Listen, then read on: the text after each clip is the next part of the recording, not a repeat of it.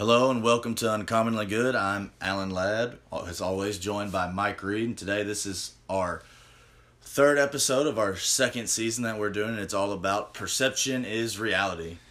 Yeah, I'm a little bit excited for this today, and really excited for our guest speaker that we're going to have on that I really think is going to drive this home for us, and the power of just the importance of what perception is the reality of some things. And so, one of the things that I want to talk about is I went to Africa 2 years ago, and when I went to Africa on a little trip, I noticed that we go by this little jungle, and as we go by this little jungle group, this small little village people, there was a bunch of about 12 baby elephants.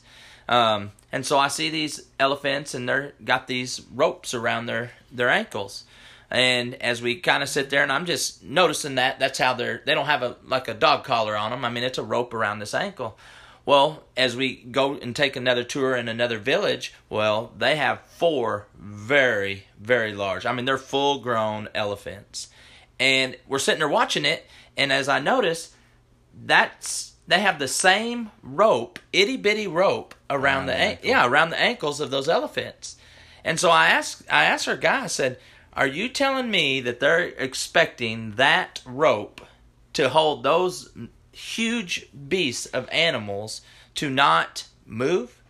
He says, "Yeah, because we train them when they're young by putting that same rope around them. They can't go anywhere, and we just keep that. And when they get older, they don't know any different, because the perception is to that elephant is the reality of I can't move. Yeah, I can't break this rope. Yeah, I can't break it. And so that elephant never does know how great it can be because he was trained so young by that rope.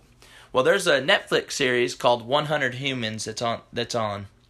And so we start watching it. Well, what they do is they get these 100 humans, and they just start doing all sorts of...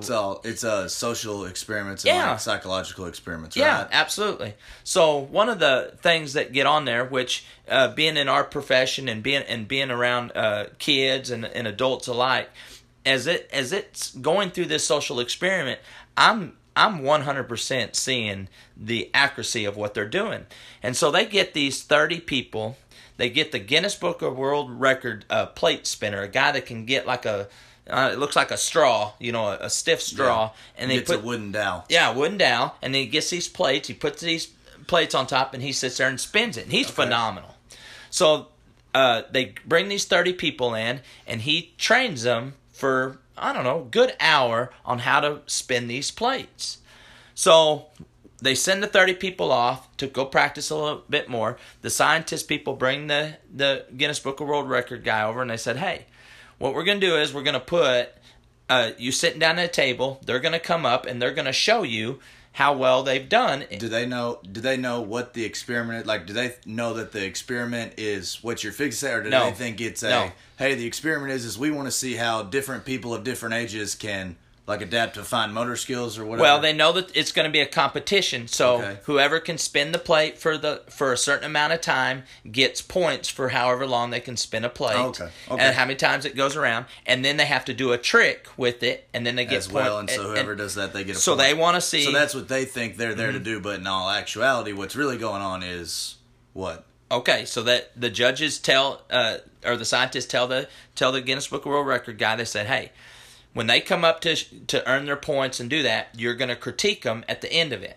And we're going to give you a red ball and a green ball that's in this box." Okay. And so he's going to reach in there before they come in to do it. And if he pulls out a red one, he has to cut them down. Cannot say anything positive to the person.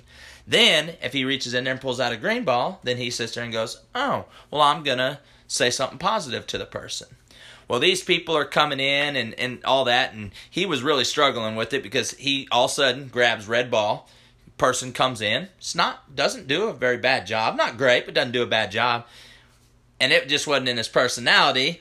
But he's like, "You're terrible, like you're awful." Well, the person that's doing it's like, "Oh my gosh, this guy ain't very nice." Yeah. Well, then some people were coming in. He's drawing the green ball. Well, they couldn't even hardly get the plate to even stay on the dowel. It fell right off and broke. And then he sits there and has to go, "That is awesome. great job. I see so much potential in you. So he goes through those 30 people. This one girl is the best of the 30. I mean, she takes it like a duck to water. And she gets in there. She's spinning that plate. She does all these different tricks and things like that. And so the thing that's so funny off that is he pulls the red ball, and he was so excited for what she was doing. And he draws that red ball. When he draws that red ball, then, it breaks his heart that he's going to have to tell her, you are awful. You're terrible. You're no good. Well, he draws it, tells her all that stuff, and it just, you could see it just, it just deflates her. So they get done with it. He goes back, he meets with them as a group, and he says, hey, you guys have 3 hours to practice. And then you're going to come back and you're going to do it again and we're going to see how much you guys can better and how much practice time affects whether you're doing, which they know the practice time has nothing to do with it. The points don't have nothing to do with it. They're not worried about any of that. They want to see the people who got red balls, what they do, and the people who got green, what they do. So the people that got the green balls that sat there and were like, oh, got the positivity. Yeah, the positivity. Like they sat there and they improved. They all went up on their points. The girl that was just dominating everybody, I mean, just was unbelievable, that got that red negativity, just gave up, like just crushed her. She tried but couldn't get the plate to stay on there, couldn't spin it. And so it's just that perception is reality that, if you tell somebody they're a dog long enough, they're going to start barking. Yeah, they're going to start barking. And that's where I'm really kind of excited about, our guest speaker that we're going to have on today, because nobody has been able to do what Tim Buchanan has done over such a tenured time, over decades of time, and the achievements that he's had in the last 11 to 10 years for sure. And you're bad to the bone when you're on Wikipedia and you can Google, look up that name, and that name's coming in. Are you on Wikipedia? I'm not. Me either. So our guest is just that bad to the bone. But before we get to him, bad enough to the bone. There's actually 2 Tim Buchanans on Wikipedia, and he's the most famous one. And the other one actually played in the NFL. Yeah, and that's what I think is crazy, is that Tim Buchanan's that famous. Yes. So, great. Anyways, great topics. I'm excited to get into those topics. What do you got today? So today for my deal on this day in history, I picked the Battle of Jutland from World War I, and that was May 31st, 1916. And so it is one of the greatest naval battles in history. So it was between the German fleet and the British fleet. And the German fleet had 24 battleships, 5 cruisers, 11 light ones, 63 destroyers, all of this. And the British fleet had 28 battleships, 9 cruisers, 34 light cruisers, and 80 destroyers. They had a much larger fleet, and they attacked them over by the Jutland Peninsula, which is Denmark. All right, the country of Denmark, for people who didn't do well in geography class. But anyways, so the Germans, they actually end up escaping and getting out. So for the longest time, perception is reality. Mm-hmm. The Germans felt like and said that they won, but really, they didn't, because within 3 days, so on June 2nd, they only had 10 ships from that battle that were able to leave port. And then by July 3rd, their fleet's crippled. They recommend no more ship to ship. It has to be all submarines for us now. We can't do it and fight ship to ship. They killed us in this Battle of Jutland. And there were 100,000 troops aboard 250 ships. Oh, wow. So, yeah, just one of the most incredible naval battles that happened in world history. So I just think it's really cool. On that in World War I, so that's just my deal for today in history, the Battle of Jutland. I go to Stanford, Texas last night to hang out with a friend of mine, and we're just cooking steaks and sitting around. And James Washington, was it? Yeah, I wished it was James Washington. James Washington was he was not the VIP guest that night. But anyways, we were kind of sitting around talking, and a topic that came up is something that's called Enneagram. Now, Enneagram, I'd never heard of up to that point. But definitely was listening to what they had to say about it. So what that is it's a person. It's these. Defining Enneagram actually means 9. they are defining what that personalities are. So they're wanting to categorize people in these 9 different personalities. Depending on your traits and everything. So some people are labeled a 1, some are 2, some have a 3, and there's all these things to it. Now, this could be it was a full topic for the whole, for a good part of the evening over all the things. I don't understand what the need is to label yourself. I don't get where that's coming from. And so the people that are sitting in there that are looking at this Enneagram, they're saying that they just want to get such a deeper understanding of themselves so that they can research, look up their strengths and weaknesses. Now, they obviously have not met my wife because she's like on the Enneagram is a 2. And she's a redhead, so somehow, like, this is her personality. She's a 2. Michelle, if you're listening, I didn't say anything. But she is a little bit later. She'll be a 7, which is you go through what the traits are of that personality. So I don't know how the Enneagram works for females, but I don't... Well, and people not only change day to day, people change month to month, year to year, decade to decade. Yeah. People change and evolve. For the most part, they change. Things change. Yeah, always. Where their life experiences have to go through some things. And so I just... It is something that's big out there right now. It is something that's being talked about. People are writing books about it. And well, that's good for them. Props to them on that. Yeah, for people to kind of want to self and look into themselves. It's an easy test. You could look it up on YouTube. It's very easy. I think as far as people wanting to be labeled or put into a category or that they look for those things is more to do with they do want to know more about themselves, but it's a lot easier to sit there and do it on your phone or your computer or even pen to paper than sit down with somebody and have a big boy talk about what you're good at and what you're not good at and have to kind of go through some tough personal reflection. Yeah. It's an easier way to do it to achieve the same result. Right. So you talking about that. So last night I got bored and I was shooting in the gym, missing basketball. Even though I'm a baseball coach, I miss basketball. Love basketball.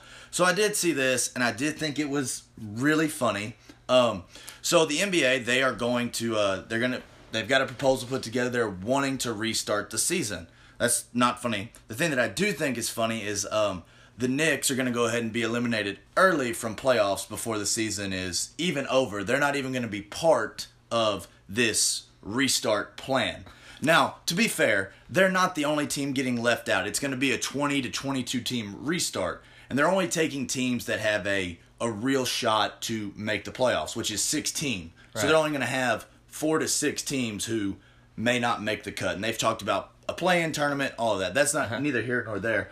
The thing for me is that I just think it is sad how far the Knicks have just declined. They have become the Cleveland Browns of the basketball world. Yes. And they're so dysfunctional. They've lost 2 of their biggest and most iconic and well-known supporters in Spike Lee. Yes. And then another man who you couldn't pay me enough to throw out of an arena, Charles Oakley, right. Former basketball player, Hall of Famer, who was an enforcer in his day in the NBA. But they've lost those 2 dudes through the mismanagement. And the thing that was keeping them so relevant was they were a pop culture staple and everything else part of American culture. And they're losing that now to the Brooklyn Nets, who have KD, who have Kyrie, and have a great young team just in the same city in a different borough. Right. And it's crazy and it's a little sad. But I am having a little fun taking a shot at the Knicks. It's fun to be on this side of it. I'm a Cowboys fan. I don't get to be on this side of this conversation very much. So I did like that. But then another thing I saw that I thought this was really cool. So did you watch the rocket launch yesterday? No, it did come up on a Facebook Live thing, so I knew that it did happen, but did not watch it. So, kind of an adjacent thing on this, but still to do with sports. The Jacksonville Jaguars quarterback, Josh Dobbs, actually through the NFL Players Association in they call it what do they call it here? Not an internship, but an externship. Oh, wow. Okay. But he got to work at NASA and be a part of that project. I couldn't find what his role really was, but he got to be a part of it. But Josh Dobbs went to the University of Tennessee. He's majored in aerospace engineering, so he is a rocket scientist, which means at practice you cannot say that it's rockets. You're not going to win that argument with him if you use that line, because he was also a 4.0. So he's not just a rocket scientist. He's not just certified. He's 4.0. And he was so smart, he actually, in 2017, from the University of Tennessee, he won what they call the Torchbearer Award. And that is the highest honor that they have for an undergraduate student at the University of Tennessee. And he won that his senior year, as well as, being the starting quarterback in the SEC as well, playing against Alabama and everything else. Yeah. So I just thought that was really cool, though, to see him in a different light and using that intelligence and doing everything there. It's just a cool side. You don't always get to see that side of pro athletes, of what they really do. You don't think of them as a normal person looking for a job. Their job is football. What is it? Booby's grandpa says on Friday night, like, there's only one subject. Right. It's only football. When you see a pro athlete, that's all you ever think. And seeing him in that setting and all, it's pretty cool. Absolutely. Well, and especially for us, we talk about all the time, kids and athletics, you have to be a student athlete, and for him to take it to that level and then also get this experience to be able to do that and be able to do both at the highest level is really impressive. Before we get into our guest speaker here real fast, couple jokes that came out last night. Striker and I were kind of sitting around and kind of just telling a few jokes, and Michelle was sitting out there. I'm sure Striker won. He has a slew. And so my wife's sitting out there, and it started getting a little chilly. Mosquitoes were kind of coming out, but it was kind of getting chilly as the evening was winding down. And Striker said, "Hey, if you're cold, just go stand in the corner. It's 90 degrees." Oh yeah, that's a good one. That's a classic. The math teacher in me is happy that Striker said that. My joke off that, I said, women only call me ugly until they find out how much money I have. Then they call me ugly and poor. The thing that made that funnier was you had to look back to remember to read poor. That's funny. Do you know why you can't ever hear a pterodactyl pee? Why you can't ever hear a pterodactyl pee? No. Because the P is silent. Those of you who don't know, you spell pterodactyl with a P at the beginning of it. I think Striker wins. I think the math one wins today. Hey, let's get into our guest. So excited to be able to have him on, and let's get him introduced. Coach, thank you so much for being on our podcast, and for the people that know who you are and obviously your legendary status and so forth. We really kind of want to know a little bit of maybe where you grew up and maybe some behind the scenes things that people might not know. Well, I grew up in Killeen, Texas. I'm a family of 7 kids. My dad was in the Army when I was born, so I'm the only one in my family born north of the Red River. I was actually born in Gary, Indiana. Oh, wow. So I'm known as the Yankee in the family. I know that feeling. My dad's from Minnesota, and that's one thing I'll never have to live down. Well, I'm not only known as the one born north of the Red River. I'm known as the one born north of the Brazos River. I'm the only one born north of the Brazos. So I really am the Yankee. Yeah. But there were 7 kids, and we grew up playing every day. I mean, there was some type of game, whether it be football, basketball, softball, dodgeball, something every day. And I had 5 of my brothers and sisters older than me, so I got my butt kicked every day too. I don't think there was a day in the summer that I didn't get a bloody nose or a black eye from one of my brothers or one of my sisters. Kind of toughened me up and got me ready to, when we did start playing school sports, to play sports. And the unique thing, people ask me why I started coaching, and my older brothers and sisters, none of them graduated from high school. Oh, wow. Especially the boys. When they got to be 16, 17 years old in my family, we went to work. We started doing construction or something in that line of work, and I was the only one that kept playing football actually into high school, and that not only kept me in high school, but it got me into college. I'd have never finished high school or gone to college if it hadn't been for football. And, absolutely. So that's what really, people ask me something, what motivated you to be a coach, and that kind of took me into coaching. And I started out at Abilene Christian University out of Killeen High School, and went to end up graduating from Southwest Texas State in San Marcos. Awesome.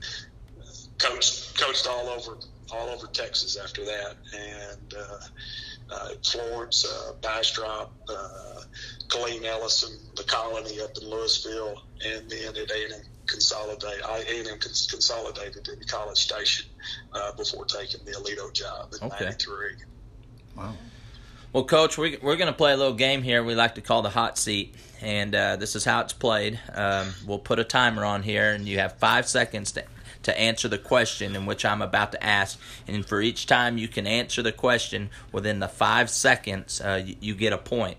And I know we're coaches, so you always got any game we're playing, you got to keep points on. But you don't win a prize, but you don't really lose either. So but don't be too nervous about this. But we will send you a free shirt. So. I'll tell you right now, I don't like that. You got to win something. Well, I tell you what, you're going golfing today, right? You're going to go golfing today. So if you can answer 4 out of the 5 in time, your son is going to buy your drinks for the day. And if not, you're going to do something selfless today, and you're going to buy a random stranger a drink today. Does that sound good? So if you lose, you got to do something. You got to do something selfless today and buy a random stranger something. Okay, all right.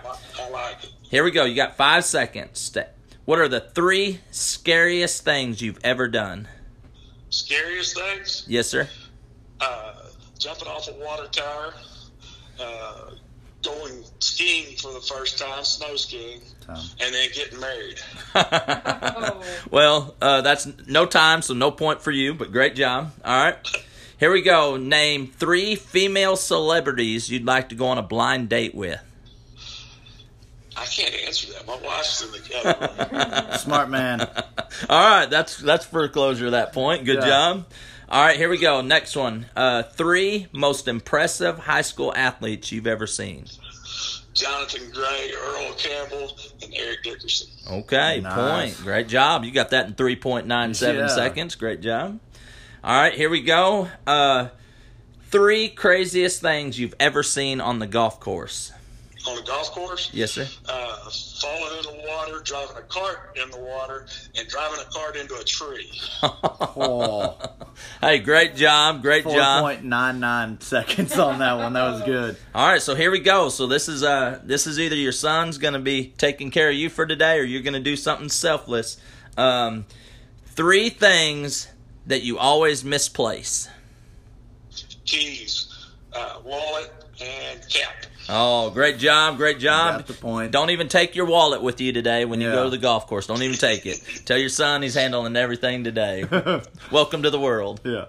Well, great job, Coach. We really appreciate that. And we're going to kind of get into asking you some questions, and just feel free to be candid and relax, and nothing too intense. Yeah, for me, one of the things that I just wanted to know about, like you said, you took the Alito job in '93. Just kind of walk us through the growth of that program when you took over to where y'all are now. Well, when I got here, we were a 3A school district back when 5A was the largest classification. We were in the district with South Lake Carroll, Bridgeport, Springtown, Lake Worth, Lake Dallas, Castleberry, and playing some, we were playing Alvarado and some really good football teams, the non-district schedule. And we weren't very good. I was the 5th coach in 4 years. Most of them lasted about 7 months. One of them only stayed 2 days. Oh, wow. Not all of them were getting fired. It was just Aledo had been really good back in the late 60s and early 70s when they were a Class A school. And they grew when General Dynamics, which is now Lockheed, started building jets on the west side of Fort Worth. A lot of engineers moved to Aledo, and they brought kids in, and not all of them were the same old kids that were living in Aledo at that time. Most of them were engineers' kids, and nothing against engineers, but they don't typically produce big football players. Right. So the school district grew from a 1A school to a 3A school that did not we got a lot better, or I shouldn't say they got a lot better in tennis and golf and UIL sports. Academics. But they didn't when they jumped that classification, they really fell off through the late 70s and 80s and so on. So when I got here in 93, we had 17 kids in the varsity, junior varsity and varsity athletic class. And like I said, we're in a district with teams like South Lake Carroll, who had won back-to-back 3A state championships. Needless to say, we weren't very competitive. And, right. My goal when I got here was to try to turn the program around, and honestly, last 3 years, because nobody had done that since Chuck Curtis back in the 80s. And I believe the last time they had made the playoffs was 88, and they got beat in the first round. So it wasn't the best program. But one thing I noticed when I started looking at the program, there were a lot of kids that were in middle school and high school, the lower grades, 10th grade, 9th grade, that their dads or their uncles played on that 74 team that got beat in the state finals. And, so I said, there's some genetics here and some kids who have at least their dads or their family remember what it was like when Aledo was good. Right. So I took the job and one of the funny things, I started watching, first things coaches do, they start watching, back then it was film and video. And in the 2 scrimmages and 10 games that I watched from the 92 season, Aledo gave up a touchdown in 10 of those the first time the opponent touched the ball. Oh, wow. Whether it was a kickoff return, a punt return, or first play from scrimmage. Right. So our motto was start on time. And we did much better in 93. I think we only gave up touchdowns in 5 of those 12 on the first time the opponent touched the ball. But we really, it was a good school district, and our kids really, they would work hard. Problem was they hadn't had a coach stay around long enough to have an off season, much less build a football team. Right. In 5 years.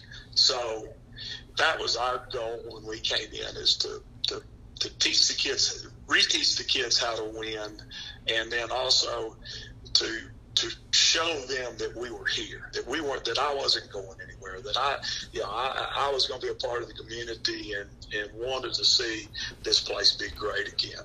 When did you feel like y'all did finally turn that corner, that you felt the tide turn in that battle to teach them how to win, to turn that program around? When did you feel like that happened?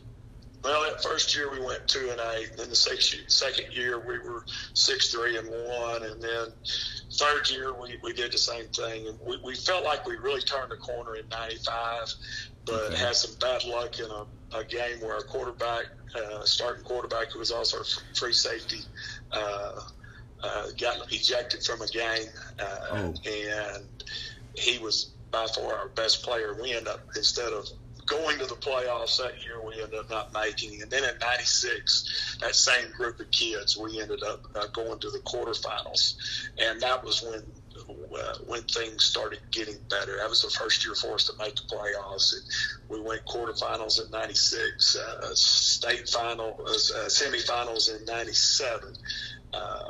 Graduated 21 out of 22 starters in '98, we were picked 6th in our district, and we ended up winning the 3A state championship. Beat Cuero and Astrodome that year, 14-7. And so, really, you'd have to. Wow. I would, even though we won state in '98, I felt like we had made the big turn in '96. Okay. Well, one of the things that's important for just for me, and I'm talking from a coaching standpoint and just even a business standpoint, I'm a real big proponent of practices and your daily habits and things like that. What is something you feel like that you have done that's non-X and O related that you feel like separates you from the norm? Well, and I think a lot of people do this now, but back when we started doing it, we try not to spend too much time on the practice field. I worked for guys in my first 5 jobs that would stay on the practice field 3 to 4 hours a day. Golly. And you just lose the kids. They weren't highly organized. They were organized people, but what we did is we went to trying to never stay on the field more than an hour and 50 minutes. Our goal was an hour and 45-minute practices. And to do that, we had to be highly organized, and we scripted everything we did. If it was didn't matter if it was an inside run period, an outside pass period, an outside run, a screen period. We scripted everything. We had the defensive script, what hash mark we were going to be on. We did everything, and then we tried to never stop in practice to coach a kid. We coached them. If I needed to coach one kid, we pulled that kid out of practice. Coach coached him on the side, and we never broke stride running plays or doing drills. That way, we got things done in a timely manner. And the other side of that, we did everything so quickly, we didn't have to spend a whole lot of time conditioning kids at the end of practice as far as running kids. But I felt like that was the thing. Now, today, I think everybody does this today. So what would separate you then, like you feel like today? Because obviously what you've been able to accomplish, within the last decade is just unbelievable and may never be matched, ever again. And so since you feel like so many people are doing that, what now do you feel like you've had to reinvent yourself a little bit maybe? I'm going to say the biggest thing that we've done is consistency. We have been able to maintain our program from the 7th grade up since 1993. We have changed very little.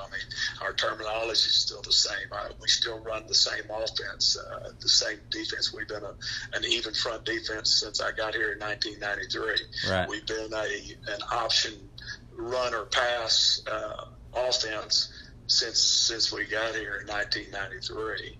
But and by saying that, the consistency, at the same time, I think one of the things that really sets us apart in all that is our ability to adapt to our kids. There's been years when we threw the ball more than we ran it. There's been years when we run it more than we throw it. And there's been years when we change our offense. Some years we're inside zone team. Some years we're outside zone team. Some years we're power football team on offense. And we've had, you see some guys that try to make their kids adapt to their coaching. Right. We as coaches adapt to our players. Now we're always going to be a run pass option type football team on offense. We're always going to give our quarterback an option of handing it off, throwing it, pitching it, or running it. Right. We're always going to be an even front defense. But we will change those up to meet our kids and to fit our kids and what our kids do best. Okay. One thing I wanted to know for you as a person, who motivates you to be successful? Do you have a person that you look up to, a mom, dad, a former teacher, coach, or maybe it's your wife, kids? Who motivates you to be successful? Well, I mean, there's multiple people. It's hard to name just one, but in the beginning, it was my dad and my family. I mean, I had two big brothers, four big sisters, really, or three big sisters that just, always were trying to make me be the best person I could be. In coaching, there's several coaches that have, Gene Rogers, who was our AD and head football coach in Killeen when I was growing up, is in the Balfour Hall of Honor. And then his son, Ross, who I worked for in College Station, those two probably molded me more as far as the type of coach I am. I mean, our coaching manual, our staff manual is the same one that the coaches in Killeen had when I was in junior high. Oh, wow. It's changed very little. Yeah. Those two people probably molded me more, but there's a ton of coaches that I've worked for and worked around that really had a lot to do with who I am. But then the person who has meant more to me, and I'd have never been a head coach without her, is my wife, Rebecca. I mean, she helped instill a lot of confidence in myself. She helped me believe that I could be a head coach one day, and help me develop an attitude, a more positive attitude in just about everything I do. Awesome. Well, Coach, this is something that I really don't know anything about, and I've grown up in the Gordon area and went out in West Texas and spent 12 years out there, and came back to this area from Hamilton back to Gordon now. And one of the things that come up, because I run up the interstate, is the Walsh Ranch, and don't know anything about it, but definitely know it's beside you. Could you talk to us a little bit about that and what it is, and is it going to affect you, or how's it going to affect you, positively or negatively? Well, both. It's the Walsh Ranch, Aledo ISD is one of the larger school districts landmass-wise in the North Texas area. When I got here, we had multiple 10,000 acre plus ranches. We had the Walsh Ranch, we had the Dean Ranch, we had the Markham Ranch, you had the Beggs Ranch, you had the Bailey Ranch. You had all of these ranches that were working ranches. I mean, it was nothing to see a cowboy walk into the coffee shop at 10 o'clock in the morning in spurs and chaps on. I mean, they just got off horseback. I mean, the Dean Ranch barn is right across the street from the coffee shop where we all would go and have coffee in the morning. So it's nothing to see those cowboys in there every day. And a lot of our kids' dads worked on those ranches, but I guess it was 1996, 97, the first time I heard that the Walsh Ranch was developing. And at that time, they were, I mean, I saw a plan.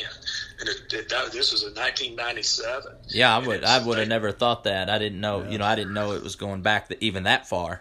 Oh, it went in. Malcolm Loudon, who was the executor of the Walsh Ranch, he showed me a plan one night. And he said by 2001, there'd be 5,000 people on the Walsh Ranch. By 2010, there'd be 50,000.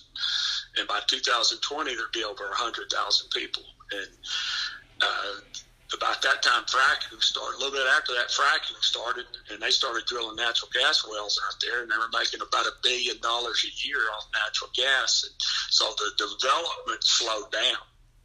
And they wanted to get all the gas, and then the price of oil went up, and with the fracking technology, they started drilling wells all over that 10,000 acre plus ranch. And so the development slowed down while they did that. And once they got all the oil wells drilled and all the gas wells drilled, they started on the infrastructure of the ranch, and doing something that big and having to build overpasses over I-20 and I-30 and bringing water in and sewer, because that's one of the things that kept Aledo growing slowly.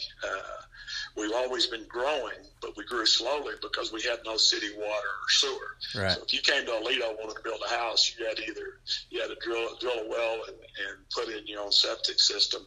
So everybody was, buying anywhere from 2 to 100-acre spots out here.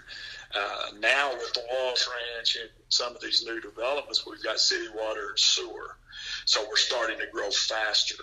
The positive thing about it is that we are doing a really good job of making sure that the people who move to Aledo understand what it means to be a Bearcat. Okay. That is the thing that our superintendents have done a really good job of making sure the new people. We actually have a little thing called Bearcat 101 that we do in August for all the new people that move to Aledo. Yeah, wow. To try to teach them, hey, this is Aledo, because we don't want a bunch of people from California coming in and turning Aledo into a California. Right.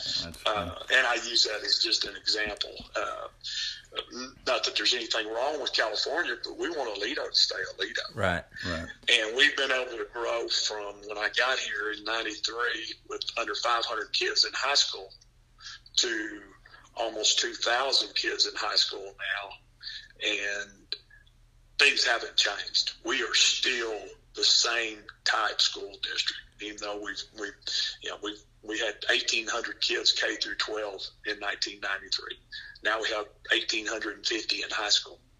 So we've grown tremendously, but we've maintained that. Now, going back to the Walsh Ranch, they've done a good job of that. The Walshes, their kids went to school in Aledo, so they don't want Aledo to change either. They want it to be the same Aledo, but it's coming. Will there be a high school on that or no? We are building a middle school. We actually bought property for a high school, just right adjoining the Walsh Ranch. But we actually are turning that into and building a middle school on that property, because to be honest with you, it costs a dang much money to build a high school now. I mean, to build a 5A high school costs you $300 million.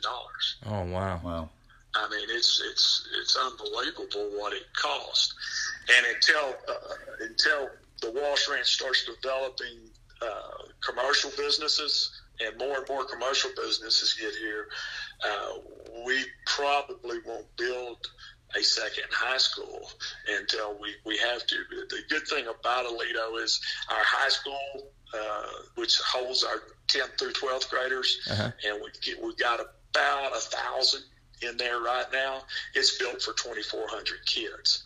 We have a 9th grade building that's built for right at 1,000 kids, and we have 450 kids in there. So we can still grow a bunch without having to build a second high school. Okay. Now, what the Walsh Ranch has done to us is we're having to build more elementaries, and we have one elementary already in the Walsh Ranch.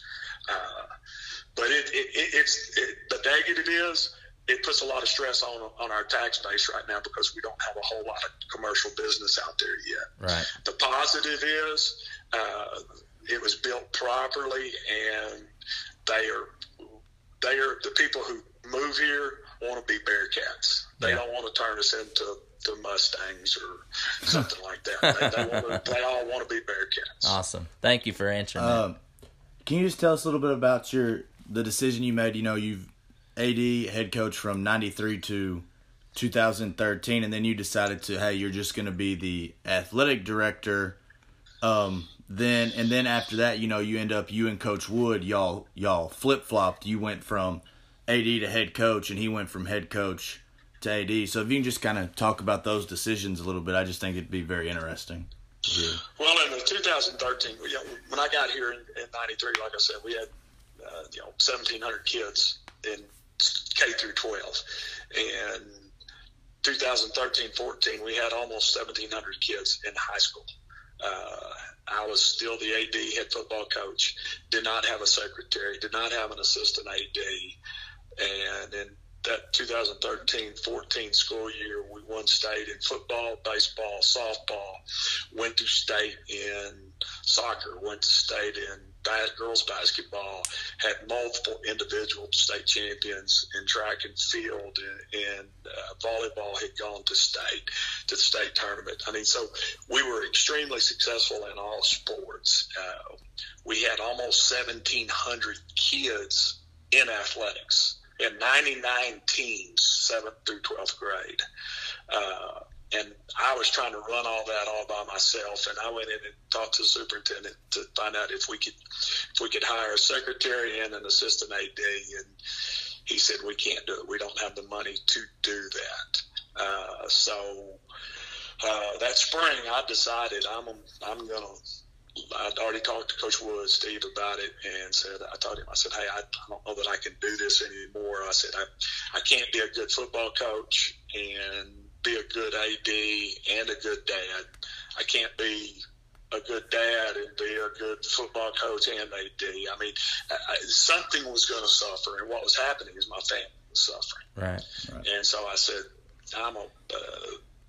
that summer I just decided, hey, I'm gonna go full-time AD, and Steve took over, and I mean, it just kept rolling like clockwork. I mean, we didn't miss a beat. The only thing was, after about 2 months of playing golf and going deer hunting and stuff like that, I realized I didn't hate deer.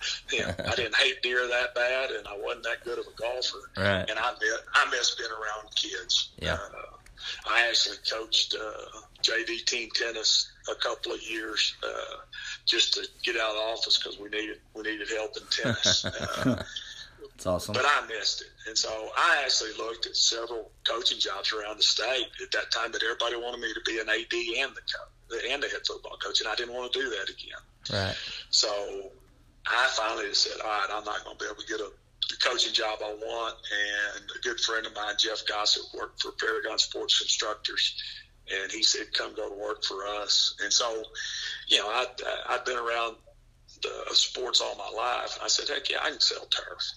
And so I actually had started working for them already, and Dr. Bone came in and asked me if I would do both, work for the school and sell turf until January of 2019, and let her transition in. I said, sure, I will. And then when Steve decided he wanted to be the AD, Dr. Bone and I started talking. Next thing you know, I'm coaching football again, which is what I like to do. Absolutely. I mean, it's the first time I've ever been just a football coach. Even when I played football, I did other sports, and I've always been. And when I was an assistant coach, I always coached the second sport. And then as an AD, you had 2 jobs. This is the first time all I've had to do is coach football, and it's a lot of fun. Yeah. Well, so then speaking of getting around kids and things like that, one of the things of being an AD, you have to hire coaches, and something that you've seen, maybe a trend you've seen in coaches that you've had to hire back in the 90s versus the coaches that you're hiring now. What are some strengths and weaknesses of maybe some of the guys you had to hire in the 90s, and what's some strengths and weaknesses of the guys that are coming out of the college now that you're having to hire? Well, the biggest difference is these young coaches don't understand what the work ethic involved in it, and they're not willing to pay a price of starting. Robbie Jones, for example, our offensive coordinator. Robbie started out teaching in the middle school and coaching at the freshman level, and has worked his way up to be a varsity coach. Our head baseball coach, Chad Berry, started out coaching at the middle school. Billy Mathis, who's the head coach in AD now at Weatherford next door to us, Billy played for us and then came back and started out coaching in the middle school and worked his way up. You look at coaches today, and all of them want to be a varsity coach right out of college. They all think, well, I played high school and college football, I'm ready. they don't want to pay those dues of starting at the middle school level and working your way up to be a high school and then a varsity coach.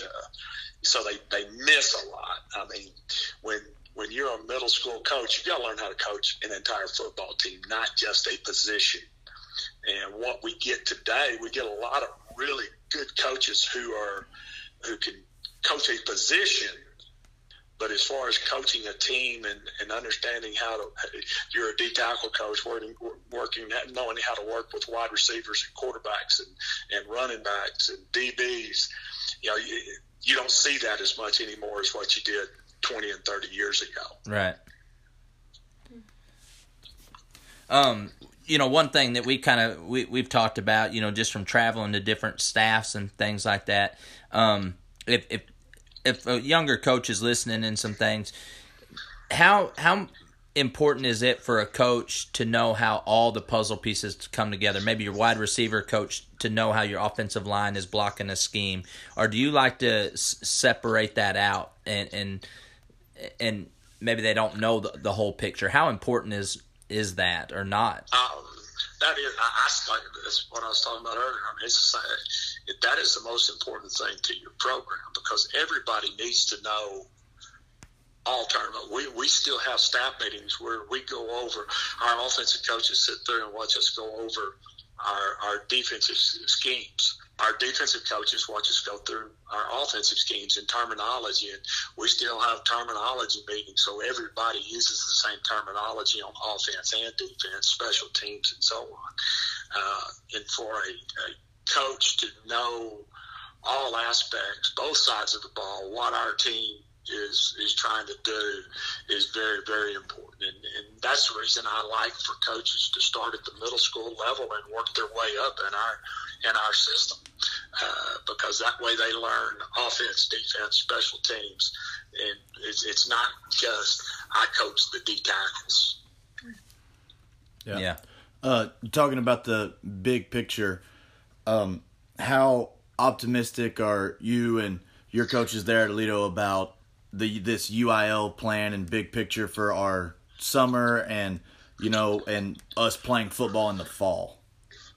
Well, I think if all the coaches around the state and the country, really, not just Texas, but mainly Texas right now, if we will follow the procedures that the UIL has set down, and if we don't do anything silly, I think our kids will stay safe, and we'll be able to play football this fall. Now, if we go out and we get 2,000 or 3,000 kids sick with coronavirus, I don't think we'll play this fall.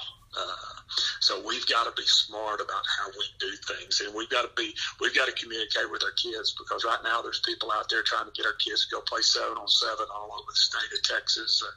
I've got a guy here in the Metroplex who's contacting our DBs and wide receivers and wanting them to go over in the Metroplex and go into schools, trying to get them to go do some one-on-one stuff. And I'm sitting there going, guys, right now you don't need to be around people from Dallas and all over the Metroplex. We need to make sure we're just around ourselves until this virus runs its course, and don't take a chance on bringing that virus back into Parker County. Because right now we've got nearly 200,000 people living in Parker County, and I think we have 60 cases of the virus.